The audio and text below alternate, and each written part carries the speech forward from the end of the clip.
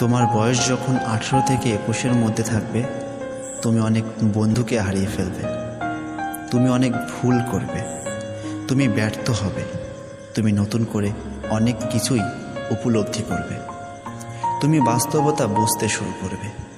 মাঝে মধ্যে তুমি নিজেকে নিজেই চিনতে পারবে না। তুমি অনেক কঠিন কঠিন পরিস্থিতির মধ্যে দিয়ে যাবে, যেমন হতাশা আর একাকিত্ব তোমাকে ছাড়তেই চাইবে না। যাদেরকে এই দুনিয়ায় তুমি সবচেয়ে ভালো মানুষ বলে জানতে, তারাও তোমার বিশ্বাস ভেঙে ফেলবে, তোমার সাথে বিশ্বাসঘাতকতা করবে। তারপর তুমি অনেক কান্না করবে, তুমি এমন কিছু করবে যা করার চিন্তা তুমি কখনোই করনি। সুইসাইড করার মতো ফালতু চিন্তাও তোমার মাথায় আসবে। তুমি দিনের পর দিন ডিপ্রেশনের মধ্যে দিয়ে যাবে। কোনো মোটিভেশন তোমাকে এই কষ্ট থেকে মুক্তি দিতে পারবে না। তুমি না চাইলেও তোমার ভালোবাসার মানুষটির সাথে কাটানোর সময়গুলোর কথা তোমার মনে পড়বে, আর তুমি কষ্ট পেতে থাকবে, কিন্তু সেটা বেশি দিন নয়।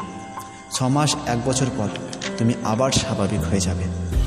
যখন তুমি আবার স্বাভাবিক জীবনে ফিরে আসবে, তখন ওই মানুষগুলো আবার তোমার সাথে নাটক শুরু করবে। তখন তুমি ওদেরকে রিজেক্ট করবে, আর ওদেরকে দেখে পিছন ফিরে আসবে। সব কিছুর পর তুমি নিজেকে নতুন করে আবিষ্কার করবে। তুমি তারপর থেকে আরও বেশি শক্তিশালী হয়ে উঠবে।